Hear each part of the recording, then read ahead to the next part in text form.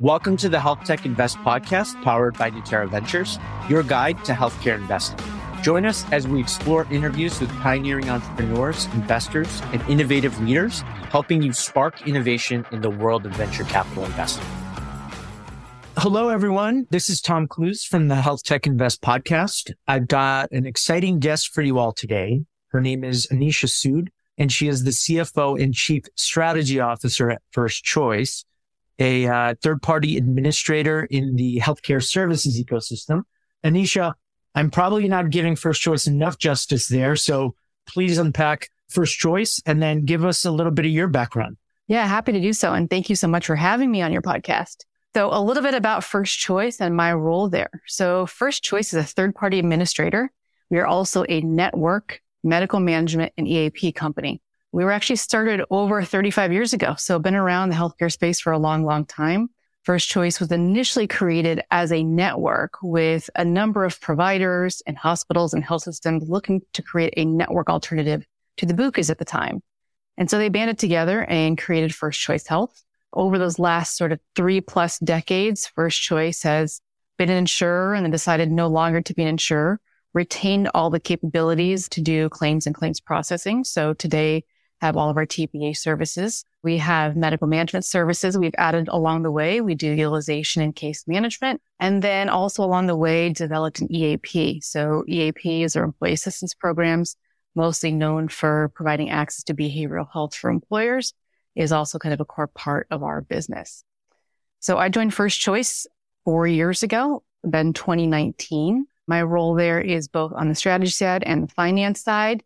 So I think of myself as self-regulating, if you will, having the ability to drive strategy, drive our growth, which has been a big focus area for us, and drive our provider partnerships, but at the same time being conscious of the bottom line because I am responsible for that budget as well.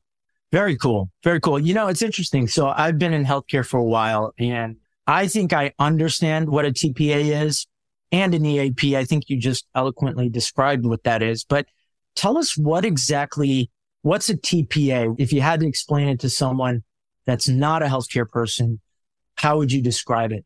Yeah, that's great. And this is a question I do get from friends and families. What is a TPA? So you asked the right question. So a third-party administrator is different than an insurer. And part of that is that we don't have an insurance license.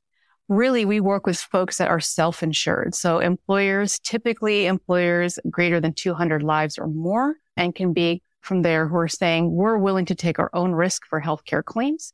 So we need somebody who can send out ID cards, answer the phone when our members have questions, adjudicate our claims, provide us access to a provider network. And we do that all as an administrative partner. So any savings that our network or our claims administration services bring to an employer are kept by them. In the more kind of traditional or insurance-based model, all of those savings would have been kept by the insurer. So TPAs are really an unbundled approach to healthcare and healthcare benefits. You can pick your own PBM. So for prescription drugs, which are becoming a greater and greater part of our health benefit spend, you can pick whoever you want to work with there. There are stop loss providers as well. And on the stop loss side, let's say you have a claim that reaches, let's say over $100,000, you have stop loss insurance to protect against some of those large claims. Well, you get to pick your own stop loss provider. And there's a number of them out there, so you can go shopping for those services. Insurers, the BUCAs, the Blues, and a lot of the large nationals will say, no, we're going to bundle all our services together. And so we believe you get the best price, you get the best service, and you get the best level of customization for what your employees need by using a TPA versus using an insurer. Very interesting. So it sounds like TPAs are doing a lot of heavy lifting across the entire insurance ecosystem. It's kind of you work with insurers, correct? So you work closely with insurance companies to help drive benefits to the consumer. Are you actually interacting with the consumer directly, or do you do so indirectly? Yeah, so we do because we answer the phone. So when you get a bill in the mail and you say, wow, why did this cost X amount? Or can you help explain that to me? When you pick up the phone and you call and you have First Choice Health as your administrator, you're talking to somebody at First Choice. So we have both member services and provider services where we have a direct interaction with either a provider of care or a member directly. So we have those direct member interactions. When we do work with insurance companies, it's usually in the form of stop loss or reinsurance. So in a self-insured world, the insurer is really the employer. So you work for a large company. So all your claims are paid for out of your own expense dollars. However, for really high cost dollar claims, they would go to a stop loss insurance. And then we would work with that stop loss insurance to make sure that that was paid back to your company.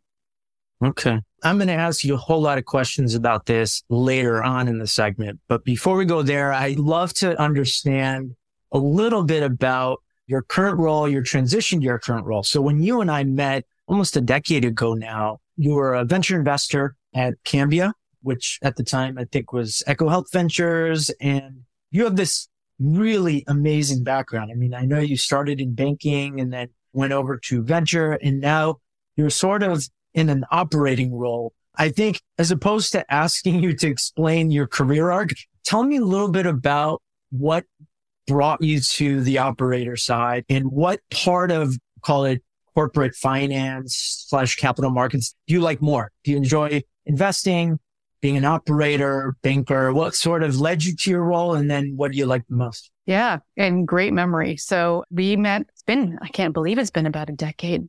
Yeah. Yes, it was at Cambia, and Cambia's investment group became EcoHealth Ventures.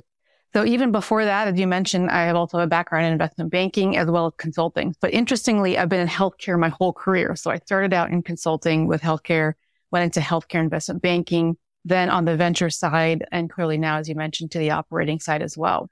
So one of the reasons I really made that switch from more of a kind of service-oriented role, right? Consulting, very service-focused and client-focused, banking, very similar, venture as well, is that I really wanted to have that firsthand experience to be able to grow a company. I used to look at all my portfolio companies, and really at the end of the day, as a venture investor, you're putting money forward, but you only get really to interact really at a strategy level on a quarterly basis. And you experience this as well, clearly. You're doing venture investing. It's at board meetings, and it may be a few calls in between board meetings, but it's not day to day. And you have a handful of those companies as well, right? So you're tracking a number of your portfolio to ensure that they're making their milestones, figuring out that they have the capital that they need to go forward, that you can provide them with advice, but you only get that in snippets. And what I was finding is that was actually the most fun that I was having, was actually talking to them about how you're thinking about position, how you think about your product market fit, how you're thinking about growth. And so I thought I needed to do that myself firsthand. And so after being in venture investing for about 6 years, started looking at operating roles and was really pleased to find First Choice, where I get to wear a number of hats. Very cool. Very cool. And when you first joined, if I'm not mistaken, you came in as CFO and recently took on the Chief Strategy Officer role, or were you always wearing both hats? Yeah. So I actually joined on the strategy side and then took on the CFO role. Yeah. Not bad. Okay. So strategy. Yeah. First Choice has experienced a little bit of, I would say, a reemergence. First Choice, as I mentioned, has been around for 35 years, working primarily around the network side and on the TPA side. And really what we've been focused on since I've been there is trying to figure out that how we take what we have in front of us and actually move healthcare benefits forward. And so we've been working around direct to employer and partnerships with providers and offering employers actually configurable and customizable health benefits. That's been all of our work. And so that actually started on the strategy side and taking some of the stuff I saw on the venture side. Hey, you know what? There's a really great healthcare tech concierge company that we should take a look at. Do you have the right virtual care partner? Are there other services? And so I ended up starting on that side and then moving into chief financial officer role and adding that to my oversight as well about a year and a half into the role. Interesting. Yeah. You know, when you think about chief strategy officer and the CFO, those are two different type of people and two different types of roles. But I think the way you just explained it makes total sense that you wear both hats, because it sounds like you're being hyper innovative on the strategy side. It's like, what do we want to be when we grow up? And then the CFO piece of this is, how do we practically get there and maintain financial viability? Is that how I should think about it? Or how do you balance both of the roles? That's actually very well said. That's exactly right. So we're trying to look and see how we grow and how we offer something innovative and actually meet our mission. But in order to do so, you know, there's a lot of steps involved and sometimes just capital required or investments that are required. But at the same time, we have a payroll to meet and a changing market environment. I used to say up until I think probably this year, I spent more of my time at First Choice under sort of COVID and pandemic lockdown than I did actually in the office. And so you're dealing with all those external factors that are impacting your business for which we didn't really have a lot of control. So how do you think about balancing both sides of the equation, being able to add the innovation, but at the same time also making sure that everything is operating for the clients that we do have and the employees that we have as well? This has kind of become the stereotypical question to people, but your business is so unique compared to other sort of guests I've had on the show. Like I've noticed, I asked the question of how did COVID impact your business? And some people are like, oh, it was great. And others, it was very draconian, I guess, depending on where you sit in the value chain. How was your business impacted by that? And how crazy was that starting a new role like this, as stepping into the operating role after being on the venture side and doing so during the pandemic and at home? How was your business impacted and how did you weather the storm? Yeah. So from the most basic standpoint, the ability to work from home, I think First Choice is very lucky. We already had that in place. And so from an employee standpoint and the ability to service our clients, that for us was a fairly easy transition.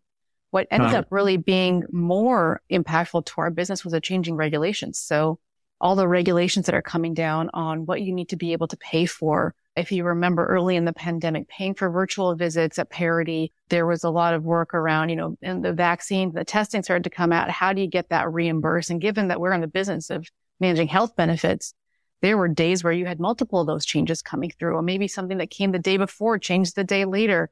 And so I'd say it was a lot of work for our compliance and operations and account management teams to really make sure that we were staying on top of all the changing guidelines because that news was happening and changing by the moment. What was interesting, though, is, a lot of the work I think I mentioned that we're trying to do is actually partner with providers and offer more innovative health benefits.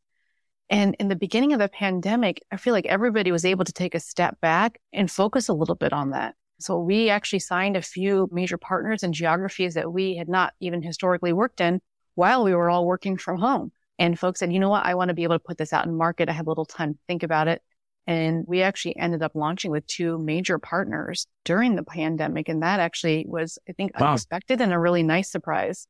That's awesome that you were able to pull that off in the midst of the pandemic. A lot of organizations were kind of holding back. It's like, what do we do here? We don't know what's to come, but it sounds like your insights, your experience, and your organization's kind of progressive thinking allowed you all to weather the storm and probably come out ahead of the curve in the midst of that. Have a lot of the changes that you put in place in response to the pandemic, have they stuck after, or did things go back to the way they were once we were sort of out of the pandemic? Although I'm not sure we ever got out of it, but yeah, how did some of those changes, how sustainable were they? Yeah, from a pure operations standpoint, very sustainable. It was easy for us to start to work from home. It's from an employee standpoint and service our clients as well from a virtual standpoint. And we keep those all today.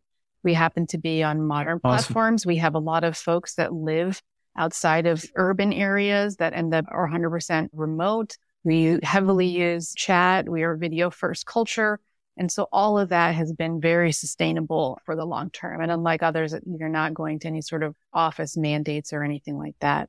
I think for us, the biggest challenge through all of it is really how do we navigate the changing landscape in healthcare during all of it? Early in the pandemic, we didn't know how long we were going to be in it. And so, a lot of our partners that joined us, a lot of energy around that. A little bit later into the pandemic, the economy was actually still doing quite well. And even coming out of the pandemic. But now the economy slowed down. There's clearly been a lot of questions around provider reimbursement, challenges from the payer side. And so the healthcare environment, I think during the pandemic was probably one of the most impacted industries. And us just being in that industry and following what's happening this 6 months versus how's that changed for the prior, I think that's where we're really kind of put to the test. Very interesting.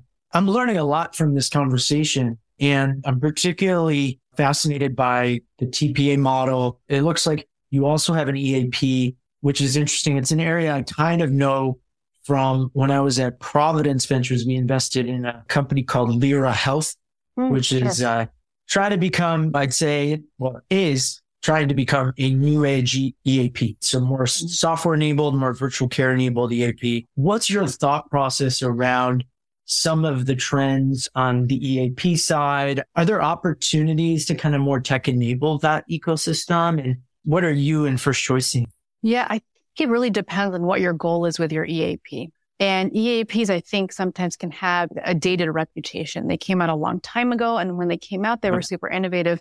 And to your point, a lot of folks did not innovate around EAP for a long time. What we see in our EAP is that about 2/3 of the utilization of our clients' utilization of the EAP is for behavioral health services. So we end up staffing our EAP with clinicians. So we have LCSWs and other counselors on staff. In addition, our focus, so when somebody calls into the First Choice EAP and where we try and differentiate is actually the time from call in to appointment for those behavioral health services. Okay. Very cool. And right now, we just got an update from the head of our EAP, and we actually call and make appointments. The challenge for behavioral health is access, right? And so actually finding counselors that have spots that can take you when you can see them. Typically, EAPs give you a list of, here's a list of counselors that are in network. Customer service actually calls out to make an appointment. And right now, we are able to get somebody, if they choose in person or if they choose a virtual option, connected to their behavioral health care that they need within 1.5 days. Okay. Yeah. Wow. That's incredible. Those are really impressive operational statistics. Obviously, I wouldn't expect you to give away the secret sauce, but that's having limited but some understanding of how EAPs operate. That sounds really impressive. I remember, to kind of boil down to a specific issue that I remember came up during our conversations with various EAPs, as well as some of the issues that I said Lyra Health is trying to solve is really matchmaking between the patient and the clinician. So not every clinician, not every patient are sort of ideally aligned. Sometimes it's really hard, particularly for a high acuity behavioral health condition, to find the right clinician for the patient. What's your kind of broader sense on what are some of the challenges that you're seeing in that, and what are some possible solutions for the kind of the provider and patient ecosystem? Sure. So for round EAP, I mean, if you think about what EAP is for, and this is where we have to distinguish a little bit between what Lyra and some of the behavioral health or tech-enabled behavioral health solutions do, is that EAP is really meant for assessment and referral. So the idea is it's something that happens in the moment. It is something that is transitional. If you need ongoing behavioral health care, you're right. What you want to do is establish a really long-term relationship with a provider of care.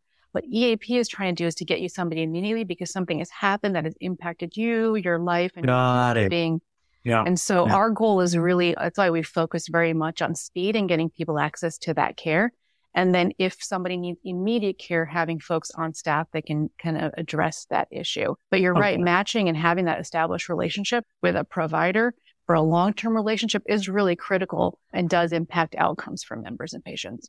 I see. So EAP is kind of like first line therapy, right? It's you've got an acute event and some type of addiction or some type of high acuity event, and you're trying to get that patient help ASAP. And then there's a handoff. I understand now. That makes sense. That's the nice thing about the virtual care ecosystem. We didn't invest, but I'm aware of a company called Apti Health in the Northeast region. They're based out of New York or New Jersey. They specialize in providing kind of longitudinal high acuity care.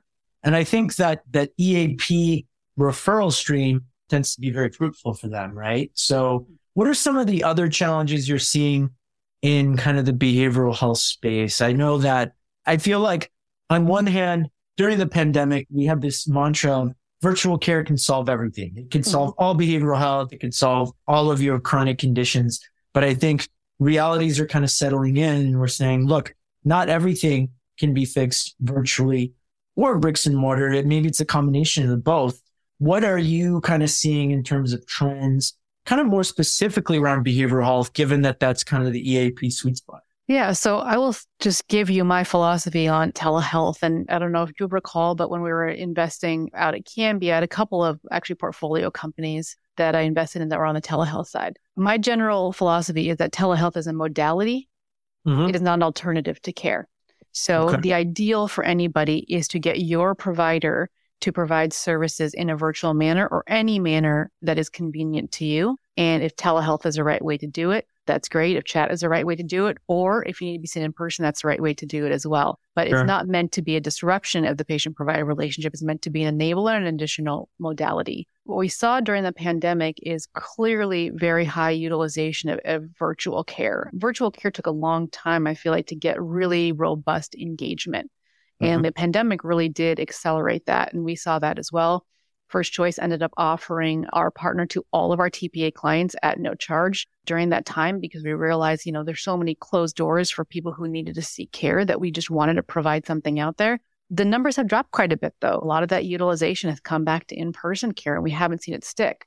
However, the one area where it has stuck is on behavioral health. Okay. That is one area where virtual is quite high. I think for across the industry, it's probably about 40 or 50% of those visits that really can be done in a virtual setting. And that's one where I think it's a perfect modality. Typically works best if you have an established relationship and you're continuing an established relationship. But really, I think that's where telehealth has really shown is on the behavioral health side.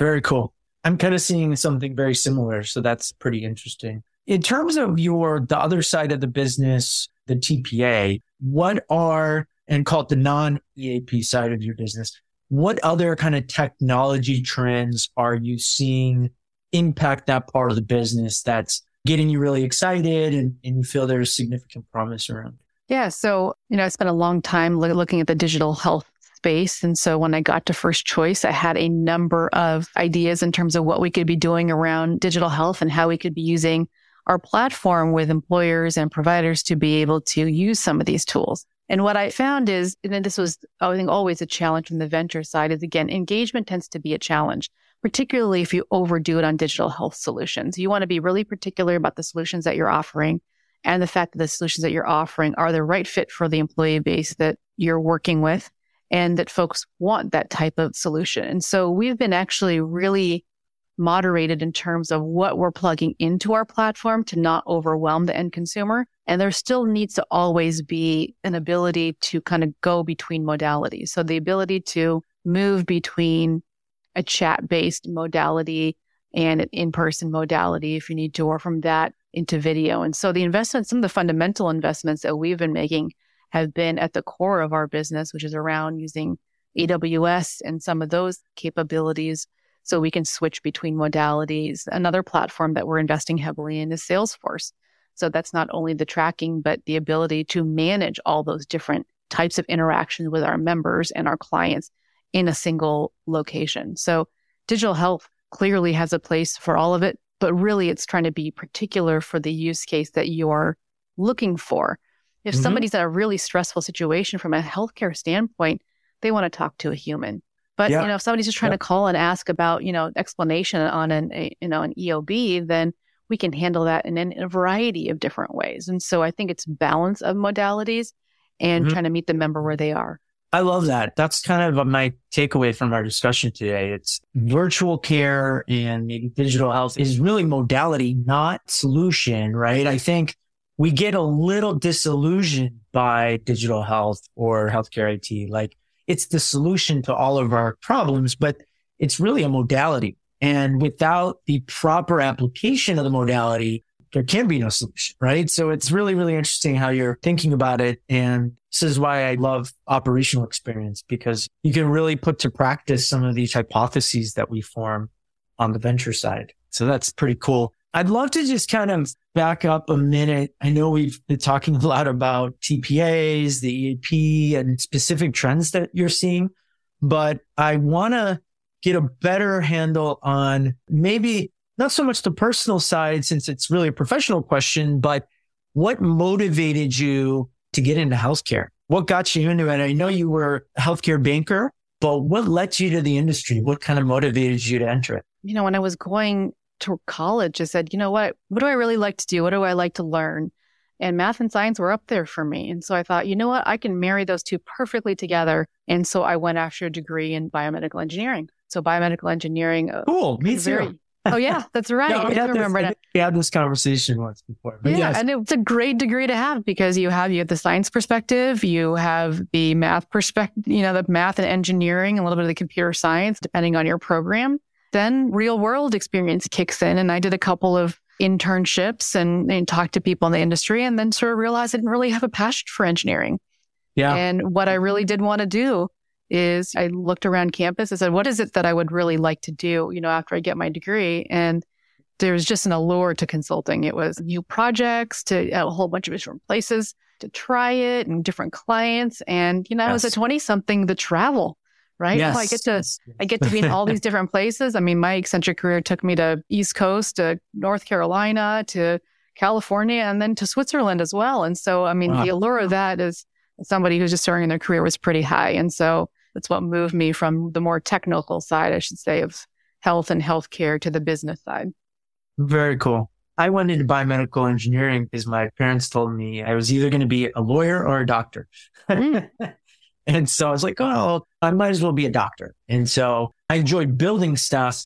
And so I'm like, you know what? I think I'll be an engineer. This gives me more option value. But no, that's super interesting. I think engineering degrees are a good foundation for a lot of different segues, right? So that's kind of interesting. What motivated you to leave consulting to go to banking? I know you alluded to it earlier, but what was your motivation there? For me, honestly, I feel like all the changes in my career have been the motivation to learn something different. Okay. So I spent a number of years on the consulting side.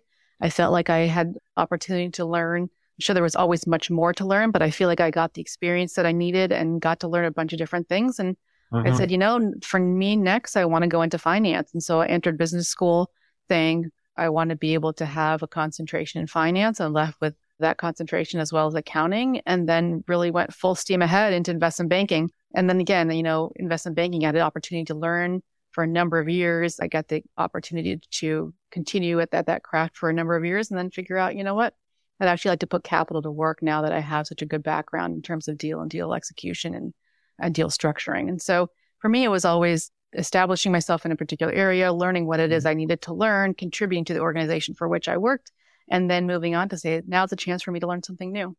Awesome. Speaking of kind of learning new things, and I personally found I learned the most out of setbacks and challenges that I've had. I've had plenty of them. If you don't mind sharing, what kind of challenges or setbacks have you had, and what did you learn from it? Yeah. So I would say what I've learned for it is not to put you on the spot. No, that's totally fine. I don't mind.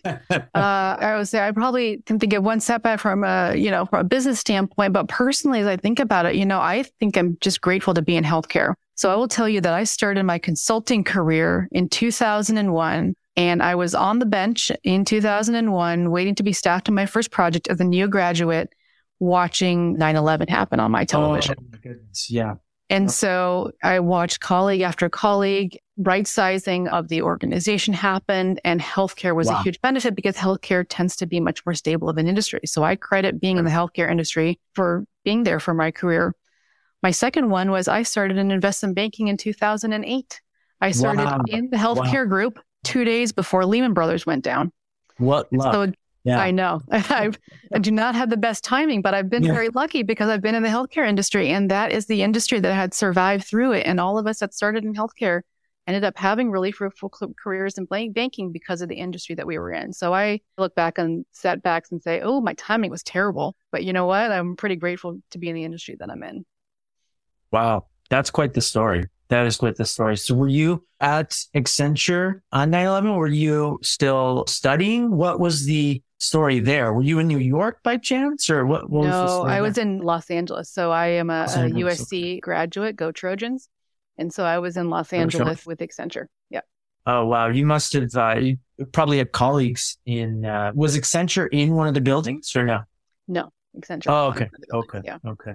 You forget about that. I mean, I was freshman in college. 9/11 happened. So a little younger there, but you forget that people you work with were doing their Wall Street stint or their consulting stint, which involves lots of Wall Street and New York time and New York travel. Lots of folks that were either on the road or in and out of New York around that time that were impacted by this. And I'd find those stories really, really compelling. And thanks for sharing that.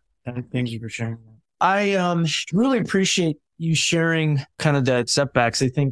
I know that the recession of 2008 was probably the biggest one, correct me if I'm wrong, that you've endured. I don't know. Did you feel the bubble? Was the bubble kind of impactful on your business, or Was the 2008 recession the big one in your mind?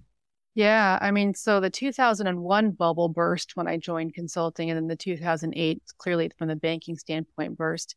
I remember being in a meeting, I think it was on the equity capital market side, and the cost of debt was so through the roof that nobody did a deal for a year when I was in banking. And so, you get to banking all excited, ready to do your M&A, your leverage finance deal, whatever that might be. And you're realizing the cost of capital is so high that nobody's going to be doing anything for a little bit of time. And so, definitely impacted from I think just slowed down the start a little bit. But everybody, both of those, I think, were felt pretty acutely.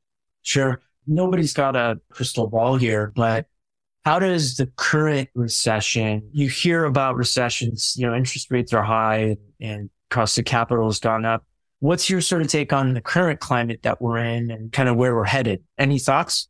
Yeah. So, if I put my old venture investing hat on, what you're seeing happen from that side is folks typically tend to be a little more risk averse, right? There was a lot of capital going after lots of different, you mentioned behavioral health, for example. A lot of behavioral health investments were getting funded not but a few years ago. And I think everybody now is taking a step back and saying, I'd actually like my companies to get to profitability faster versus kind of growth at all costs. And so you see that market starting to change. I think, again, in recessionary markets, what you find is those that have prepared to operate in a recessionary environment are the ones that kind of end up ahead.